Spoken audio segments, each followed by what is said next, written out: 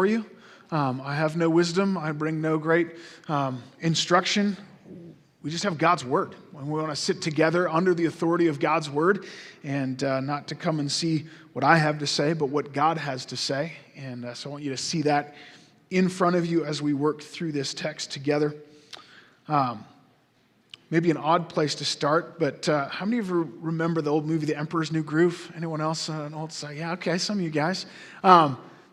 This movie where the arrogant young emperor gets turned into a llama, of all things.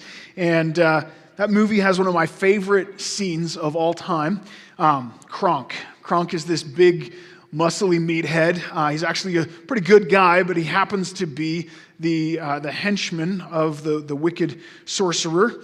And Kronk is sent in to kidnap the emperor. And he throws him in a sack, as one does, and over his shoulder. And as he's making his way out of the palace to this like Mission Impossible music, but as the camera zooms in, you slowly figure out it's not a soundtrack. Kronk is making his escape, bounding down the stairs and sliding along walls and peeking around corners while he's singing his own theme music. Dun, dun, dun, dun, dun, dun. It's awesome. I love it. And I think the reason I love it is because there's a little bit of Kronk in all of us. I think we're prone to that from time to time. We feel that. We start to sing our own theme music. We like to think of ourselves as the hero in our own movie. And sometimes that's an action movie, and we are doing awesome and walking away from explosions and singing our own theme song. Sometimes it's a love story, and we are on our way to happily ever after. Sometimes it's a heartbreaking drama where just everything seems to go wrong. Well, they all have one thing in common: our own selves cast in the leading role. We're the hero of the movie of our lives. And that is absolutely what we find going on for Jacob in Genesis chapter 29. He has been living large all of a sudden on the promises of God. Everything seems to be going his way. He's the hero in his own movie here. And yet the Lord's not done with him. The Lord's not going to leave him there. God will not allow him to carry on in that way. In fact, God has prepared this perfect sanctification plan for Jacob. The deceiver is about to be deceived. That's the title of our message this morning, The Deceiver Deceived. God's grace continues to be at work in his life through this. A little bit of context, just kind of set up where we're coming from. Jacob had deceived his father, Isaac, so that he, as the younger son, would receive the blessing that was intended for the older son. Because of that, his older brother Esau was determined to murder him. And so his mother, Rebekah, puts it in the head of her father: let's send Jacob away to go find a wife from my family in Haran. And she's thinking that will give him time to be away, let Esau cool off a little bit. So Jacob is fleeing from his murderous brother, running away to a land he's never been, sleeping on the ground in the wilderness, and the Lord appeared to him there. God gave Jacob the blessing of Abraham, that he would multiply his offspring, that he would give him the land of Canaan, and that through him, through Jacob, all the nations of the earth would be blessed. Yes, that's an amazing thing that lands on Jacob's shoulders. On top of that, God promised that he would be with Jacob, as we read earlier, that he would protect him and provide for him, that he would bring him back safely into this land. So the first words of chapter 29 literally can be translated, Jacob picked up his feet and went. I think there's a new spring in his step, renewed sense of purpose and life. And so off he went. And here into chapter 29, we'll read what happens next. We're going to take this chapter under just kind of two main headings. Verses 1 to 14, we see Jacob's pride. Jacob's pride. Follow along with me as I read chapter 29, starting in verse 1. Then Jacob went on his journey, came to the land of the people of the east. As he looked, he saw a well in the field, and behold, 3 flocks of sheep lying beside it. For out of that well the flocks were watered. The stone on the well's mouth was large, and when all the flocks were gathered there, the shepherds would roll the stone from the mouth of the well in the water and water the sheep, and put the stone back in its place over the mouth of the well. Jacob said to them, "My brother, where do you come from?" And they said, "We are from Haran." And he said to them, "Do you know Laban, the son of Nahor?" They said, "We know him."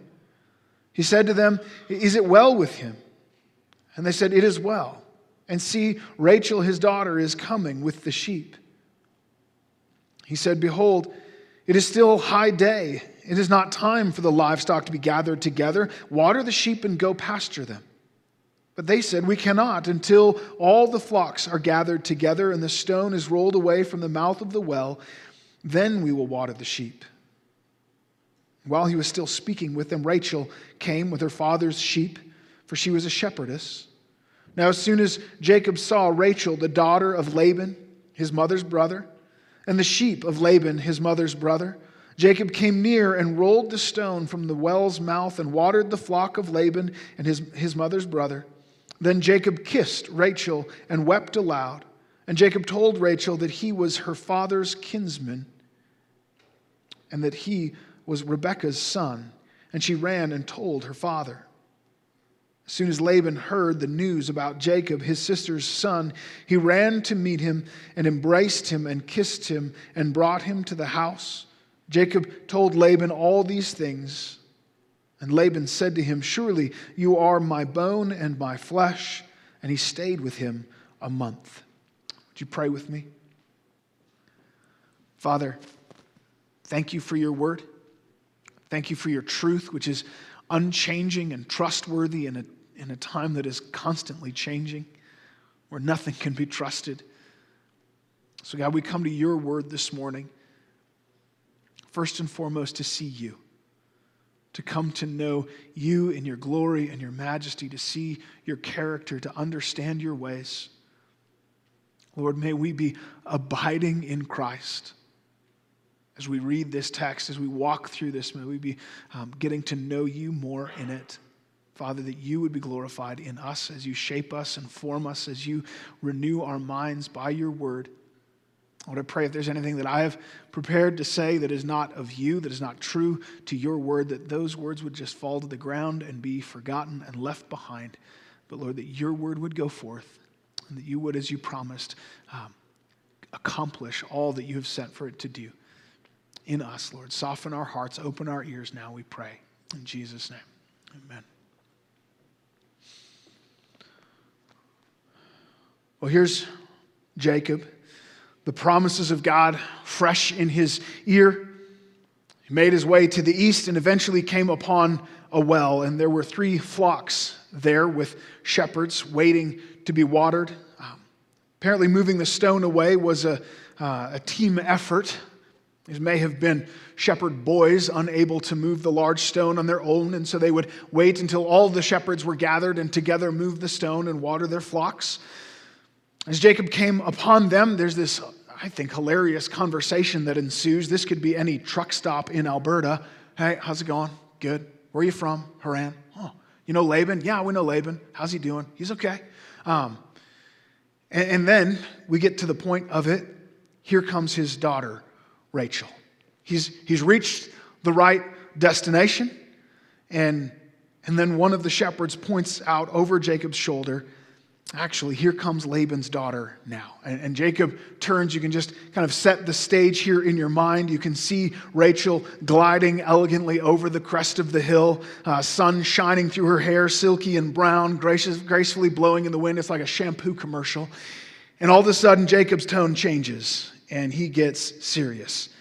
He is no longer interested in chit-chat and small talk with these other shepherds. Verse 7, he turns on them. "What are you guys doing here? This is high day. It's not time for the sheep to be gathered to water. You should be out. You should be out pasturing your sheep. Go. Get out of here." They give the excuse they can't move the stone without more help. They're waiting.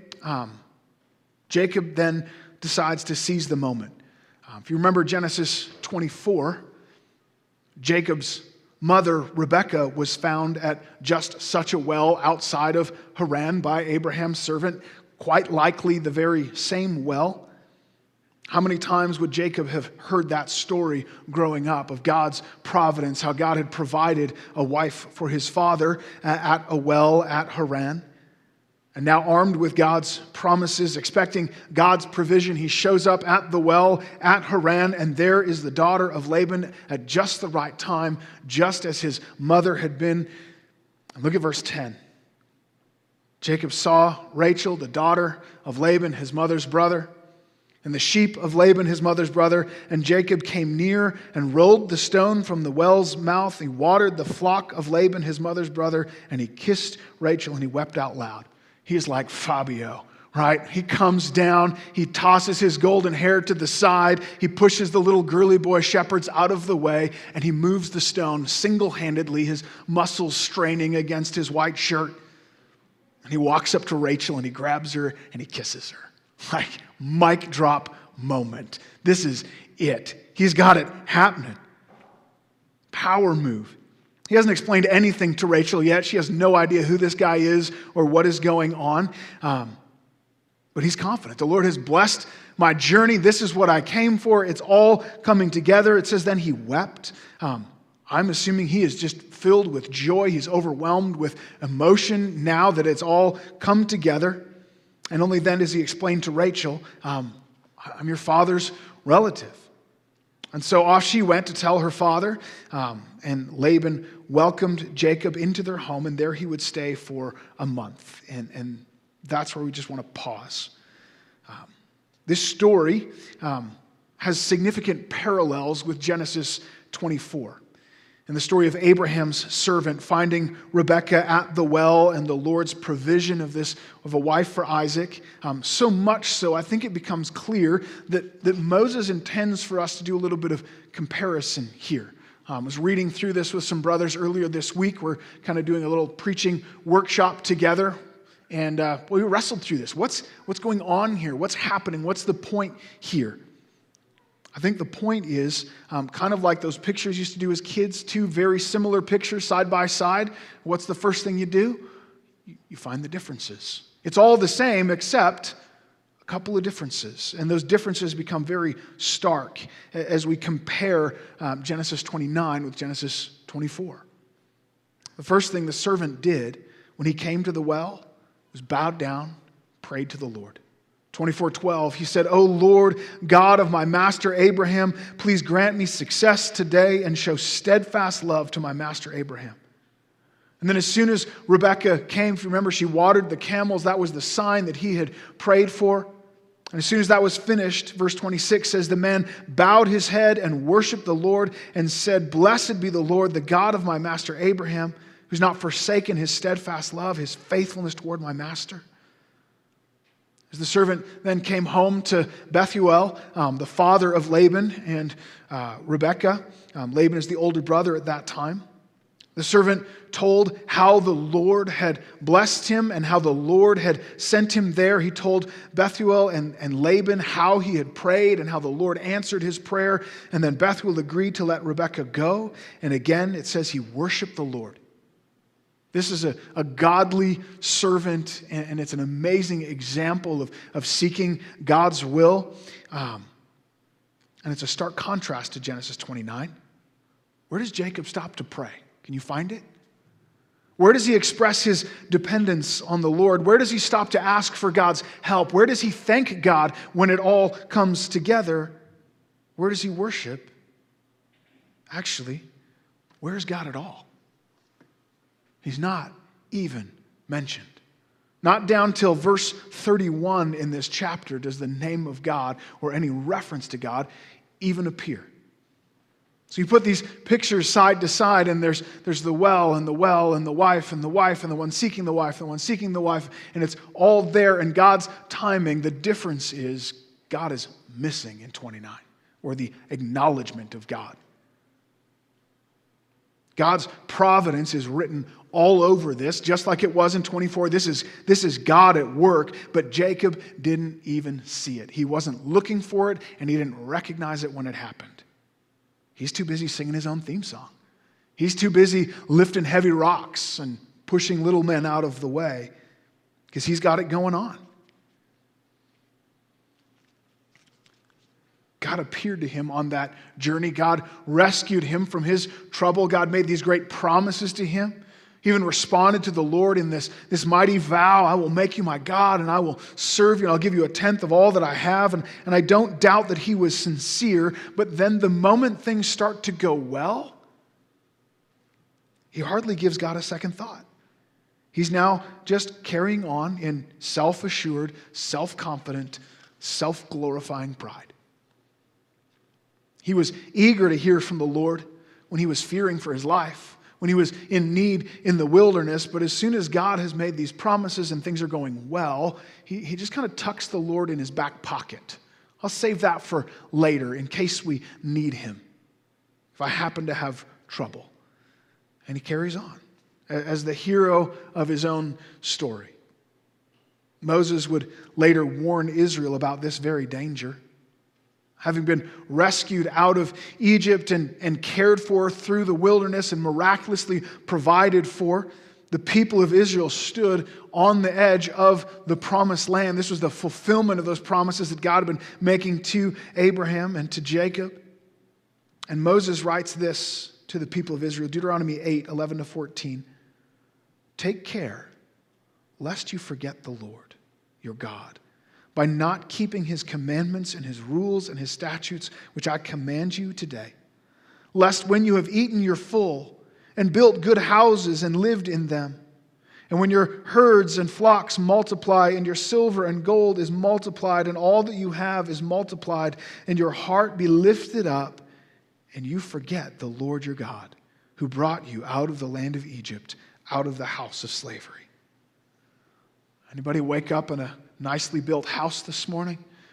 Anybody have their belly filled with breakfast this morning? Nice comfortable ride in a car here to sit in a nice heated building in the warm sunshine. It's so easy to forget the Lord. Everything's going smoothly. In the midst of his kindness and his blessing, we don't turn away from God. We don't rebel against God or renounce him. We just forget.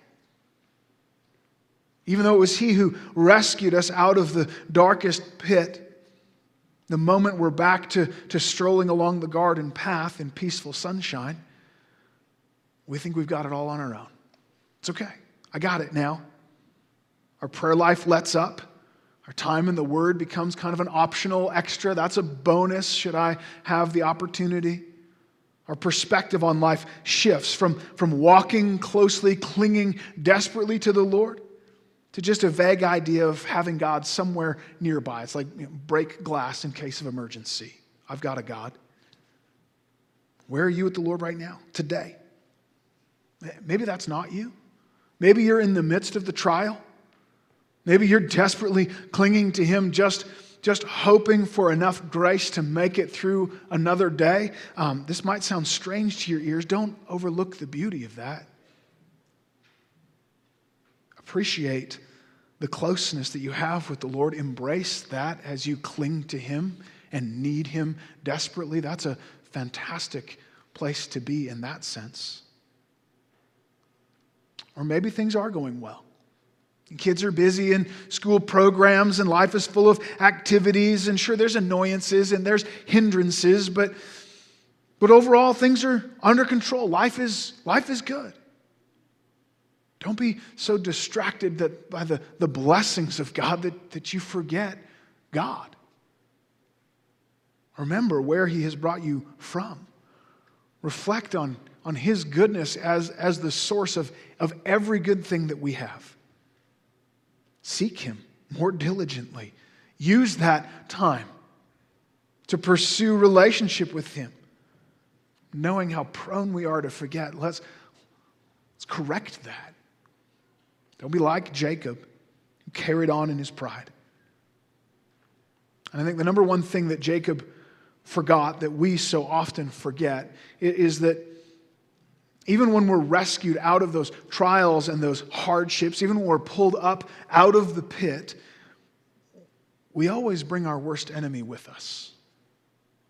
We're always walking along that garden path, arm in arm with the thing that holds the most power in this life to destroy us.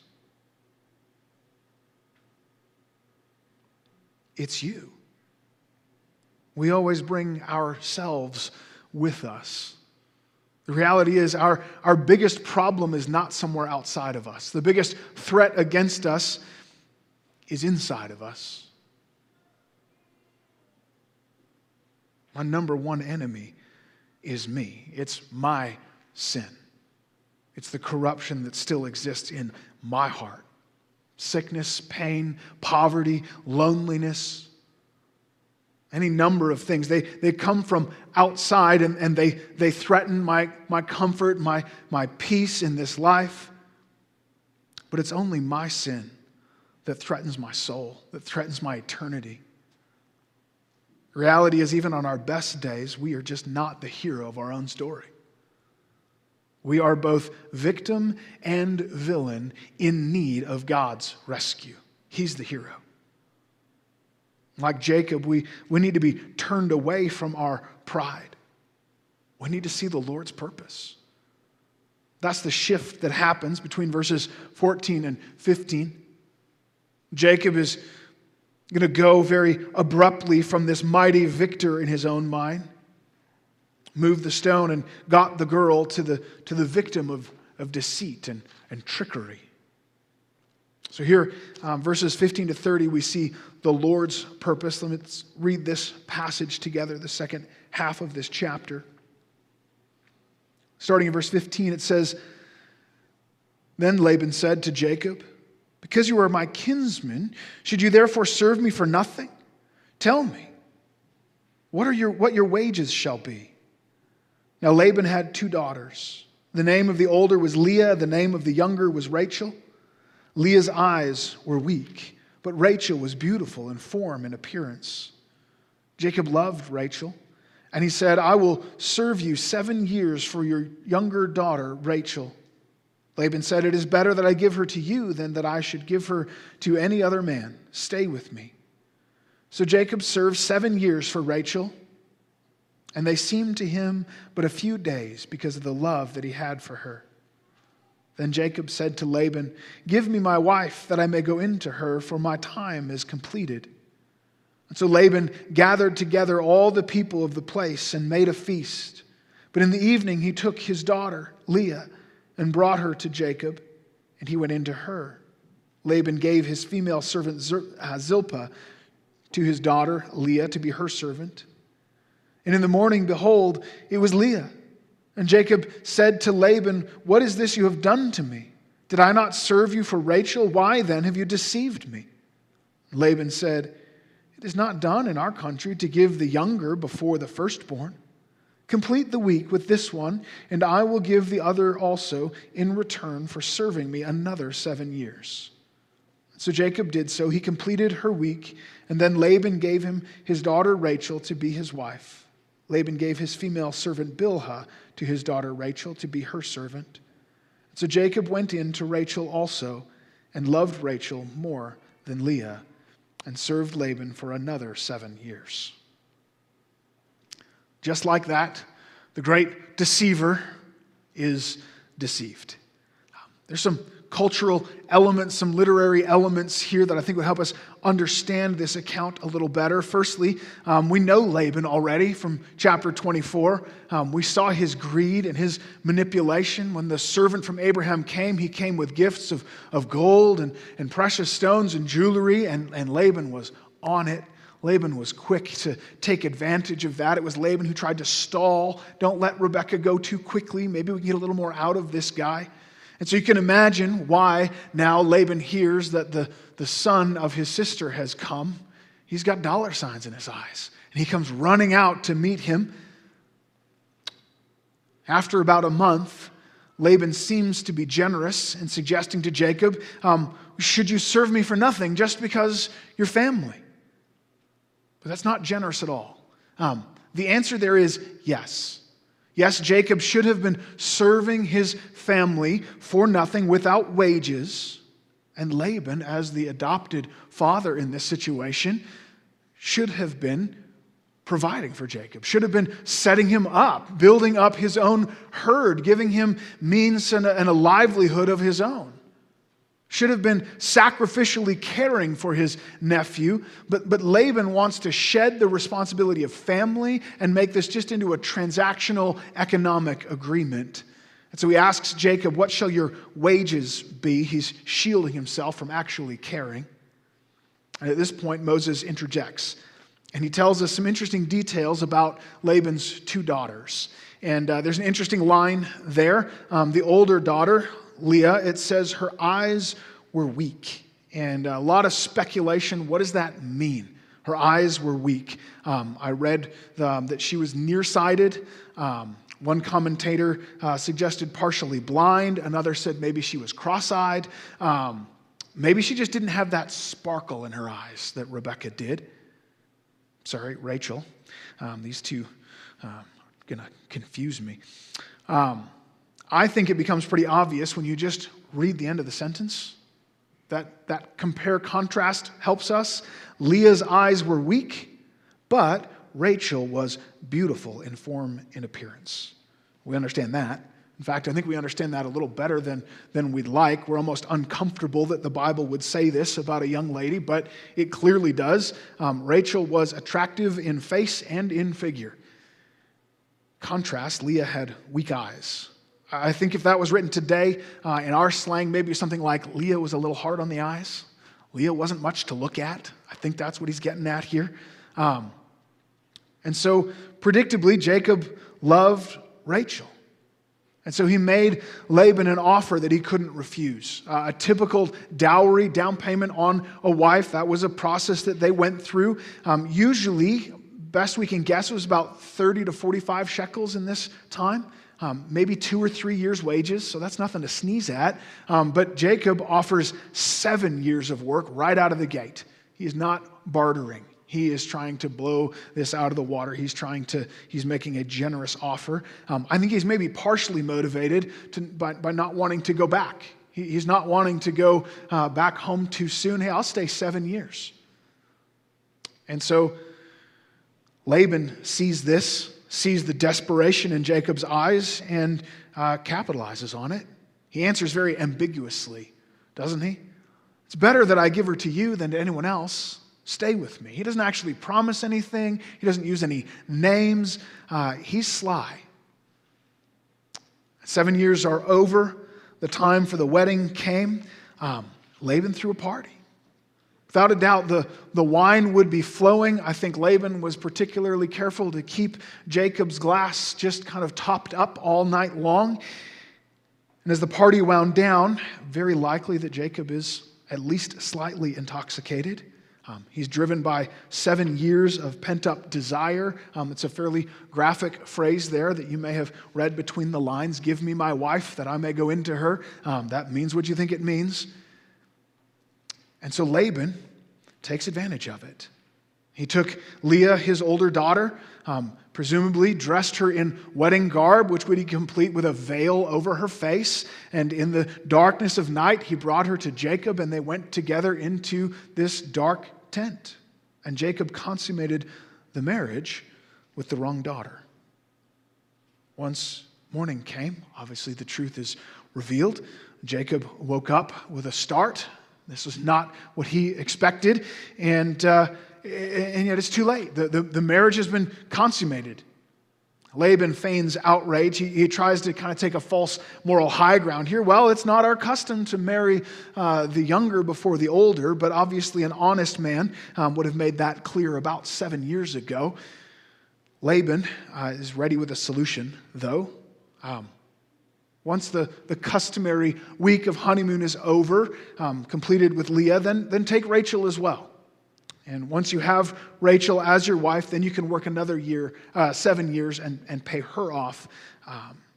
And so this is the end of this portion of the story of the life of Jacob. He's taken 2 sister wives, and the tragic but understandable statement at the end is that he loved Rachel more than Leah. Once again, we see the Bible's not saying this is a good thing that he had two wives or two sisters as wives. In fact, we'll go on later in Leviticus to say it is absolutely unacceptable to take two sisters as wives. And actually, it's proof of the veracity of Scripture. They didn't go back and edit this. When Leviticus was written, they didn't go, oh boy, we better clean up the life of Jacob because that looks real bad if it's inconsistent. No, we see that Jacob's life was a mess. He was not doing what God intended here. This was not right. And so we ask, what do we do with this? What do we learn from this story? How do we make application of this? If you were in small group this last week, if your small group is on track as we're working through this Behold Your God series, what are we looking for as we read God's Word? There's no verse here that we can put on a coffee mug. There's no pill to take from the medicine cabinet and walk away with. No nugget that makes us feel better. What's the purpose of this text? Well, ultimately, the purpose of this text is the purpose of all of Scripture. It's to reveal God to us, that we can see Him. He's showing us who He is and how He works. And so when we look at it through that lens, we see the Lord's purpose in Jacob's life. The first half of this passage paralleled with chapter 24, where Rebekah is found at the well. The second half contains a lot of parallels to chapter 25 and chapter 27, where Jacob was tricking and deceiving Esau and Isaac. The key phrase in the middle of this section, verse 25, Jacob says to Laban, "Why have you done this to me? Why have you deceived me?" Echoing the words of Esau, the words of Isaac, reminds us of that parallel. Esau and Isaac had both been burned by Jacob's deceit.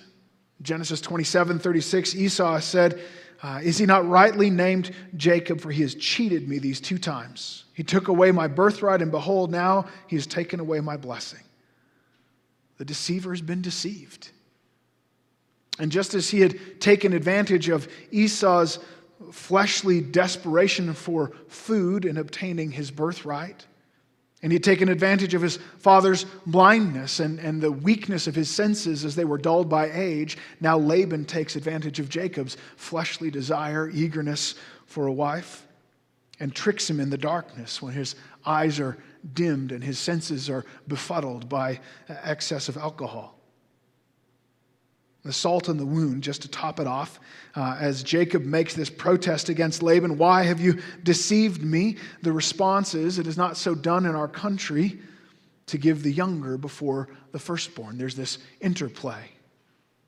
The prophecy from Jacob's birth, before his birth, that the older would serve the younger, and yet they twisted that and went about it the wrong way. That was the source of the mess in their home. Those words must have hit Jacob like a hot knife in the chest.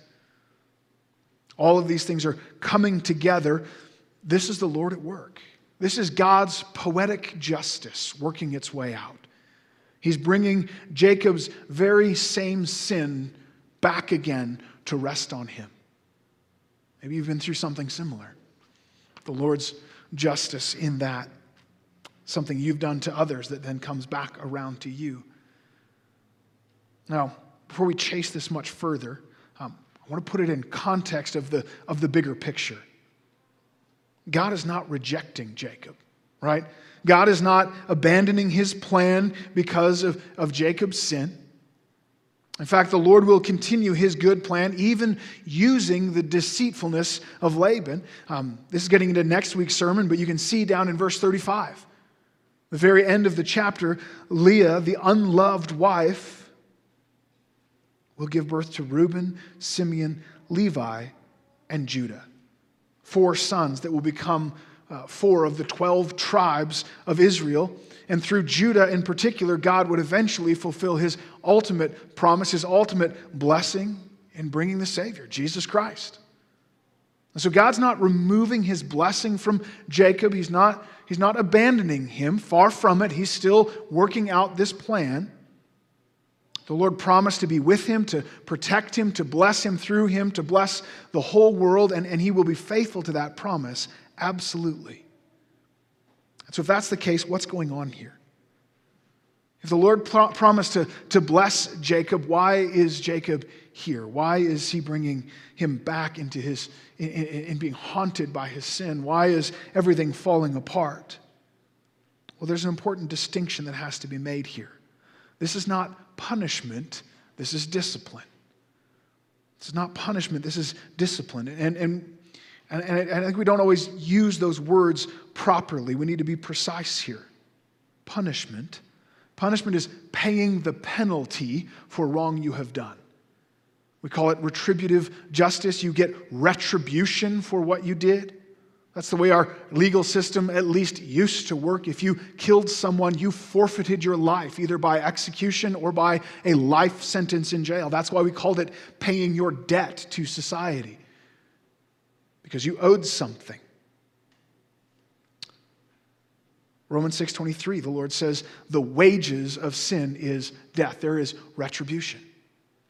Isaiah 13:11, God says, I will punish the world for its evil and the wicked for their iniquity. God is a God of judgment, right judgment. He will punish all evil. 2 Thessalonians 1:9 says this about the wicked: they will suffer the punishment of eternal destruction away from the presence of the Lord and from the glory of his might. God is holy and righteous and just. God will punish all wicked. We ought to tremble before that. If that were where the story ended, it would be a much shorter Bible, wouldn't it?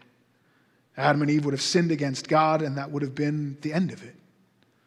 But God's plan, God's purpose is bigger than that. From the very beginning, God's plan was to put his glory on display, to show his character, his grace, his mercy, as well as his justice, by rescuing a remnant of humanity out from the penalty of sin, out from under that punishment that they still rightly deserved. And he would accomplish that by coming himself in the person of Jesus Christ to die on the cross. And there he would take on himself the punishment for sin that we deserved. So those who have new life in him, those who have come to Jesus in repentance and faith, will be reunited with him then for an eternity in the new creation. This restoration to better than the Garden of Eden. There will be no sin, no death, no sickness, no pain, no tears or sorrow of any kind. Because the penalty of sin, all of their sin, past, present, future, the punishment for all of it was actually, truly, fully, and completely paid on the cross of Jesus Christ. Now, in our case, those who trust in the Lord, we look back, see that our sin has been paid for. In Jacob's case, he's receiving these promises. He's looking forward, trusting that it would be paid for. But in both scenarios, the full punishment of sin, all of it, either was or would be paid by Jesus. That's what the sacrifices were about through the Old Testament. It was confessing your trust in the promise that God would pay for sin.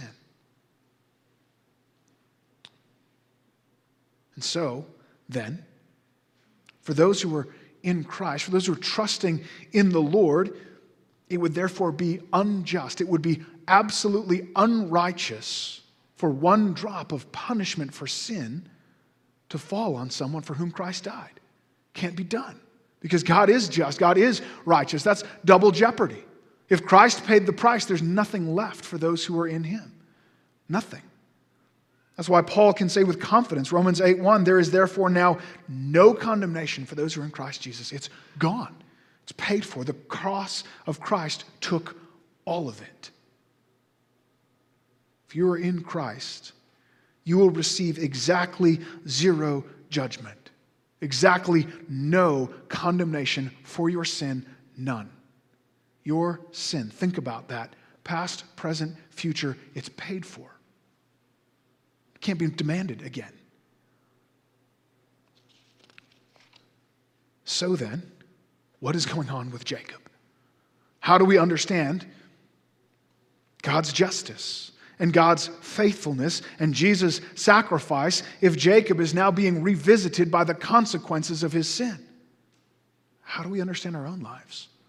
I've trusted in Christ, and yet there's this hardship and there's this trial, and it seems to directly related to my sin. How do I understand God in this? Because it feels like judgment.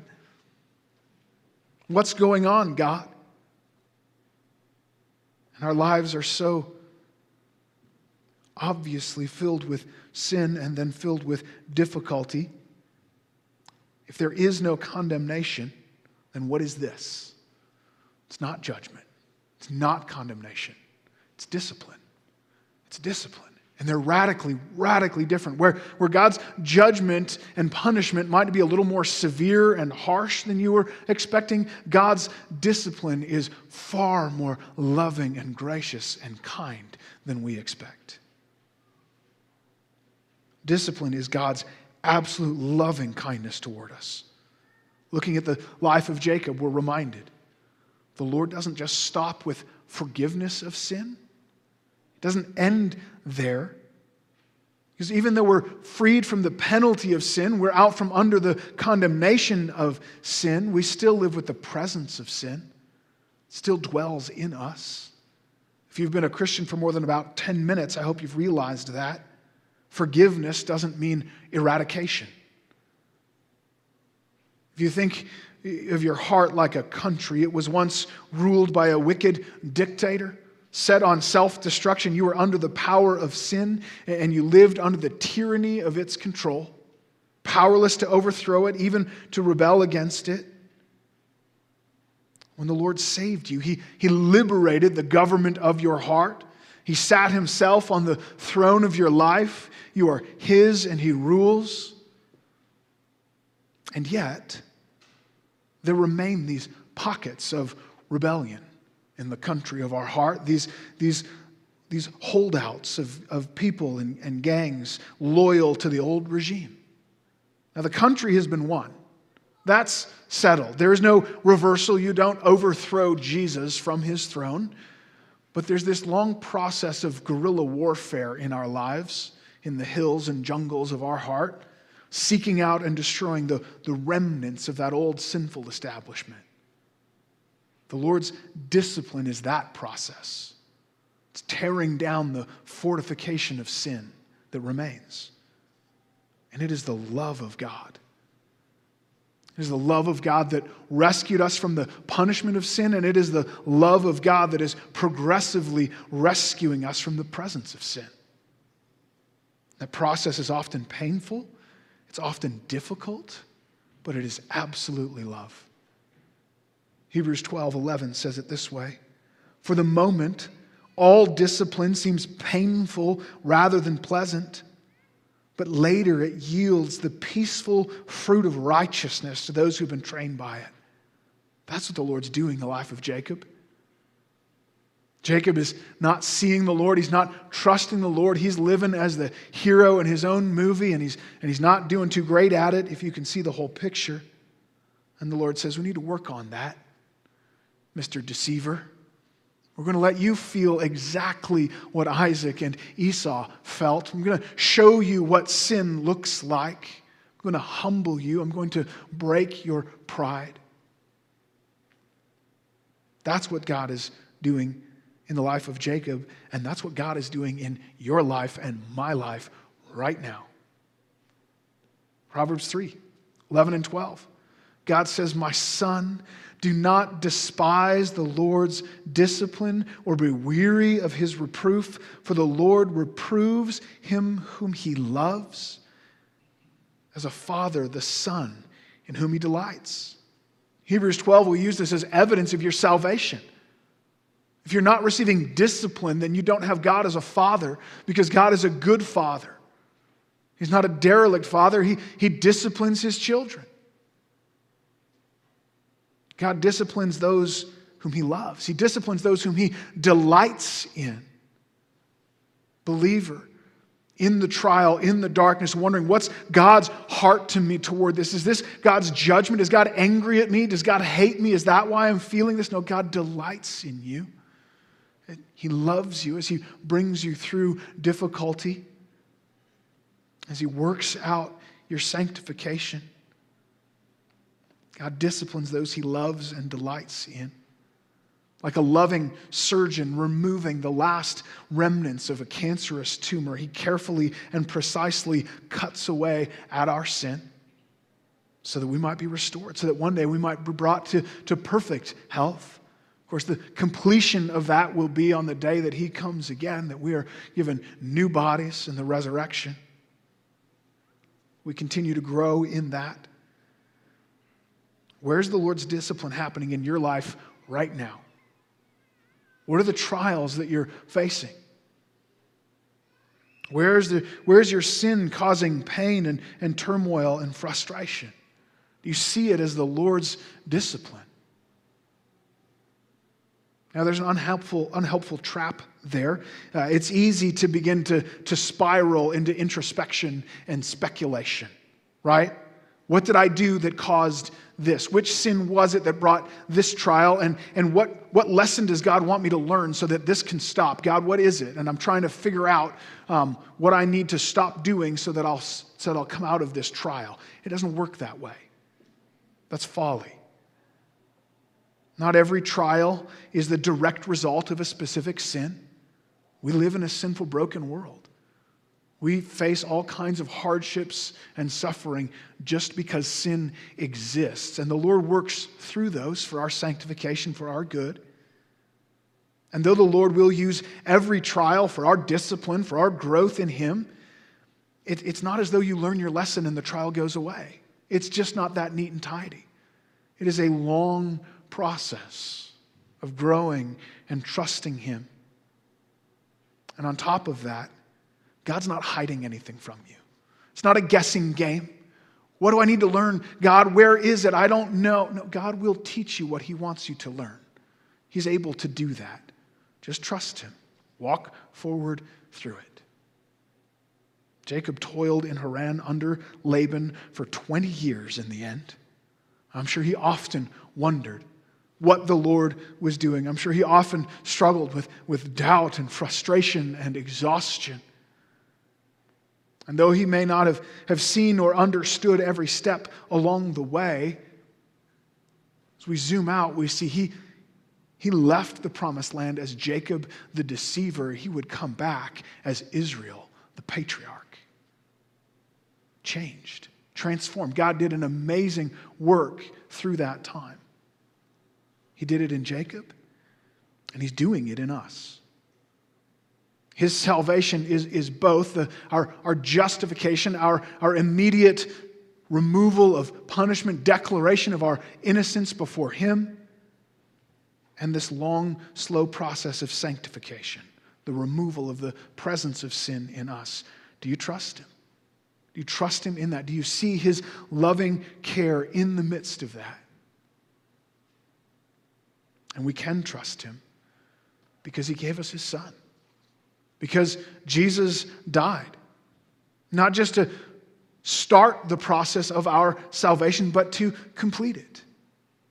We so often quote Romans 8:28 that God will work for the good of, that in all things God works for good of those who love Him or called according to His purpose. And that's great. We can apply that all kinds of places, but this is what it's specifically about.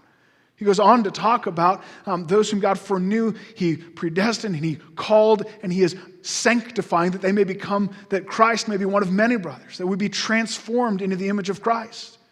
What is the good that God is doing in all situations? Your sanctification, your transformation in Him. We celebrate that together with confidence. He who gave His own, or did not spare His own Son, but gave Him up for us all, will also along with Him graciously give us all things. All things what? All things that we need to be sanctified, to be closer to Him, to walk in holiness. Hebrews goes on in Hebrews 12 talking about how the Lord disciplines those He loves, and it's not always pleasant but painful, but produces that peaceful fruit of righteousness. And he goes on to say that it produces holiness in us, and without holiness no one will see the Lord. That process has to happen. So we look at the cross and we see God's work. And we know that He came not just to start the process. Jesus died not just to begin it, but to purchase it in its wholeness, its completeness. He died in my place. My punishment was on him. And so we declare our ongoing need for him, that I need him again today, that I'm continuing to rely on him day after day after day, our ongoing trust in him through the middle of it. Works out as he works out salvation in us. I trusted him to begin with and was made new in Christ, and we testify to that in our baptism. And I am continuing to walk with him and trust in him day after day after day, and we testify to that in taking communion together, that we need him. So we're going to end our service. Roman, why don't you come prepare to lead us? We continue to feast on him until the day he returns, because he is working out this good plan in us. Let me pray as we prepare our hearts for communion. Father, thank you for your grace. Thank you that you have sent your Son for we who were so unworthy, for we who were rebels against you, and you were so gracious. Thank you that as we look to the cross and we see the death of Christ and the resurrection of Christ, that we have hope. That we too might be united with him in a death like his, so that we may be united with him in a resurrection like his. To know you, to walk with you, that one day we will be with you fully and completely in glory. But God, give us patience, give us endurance as we walk with you today, step by step. Lord, help us to see your love.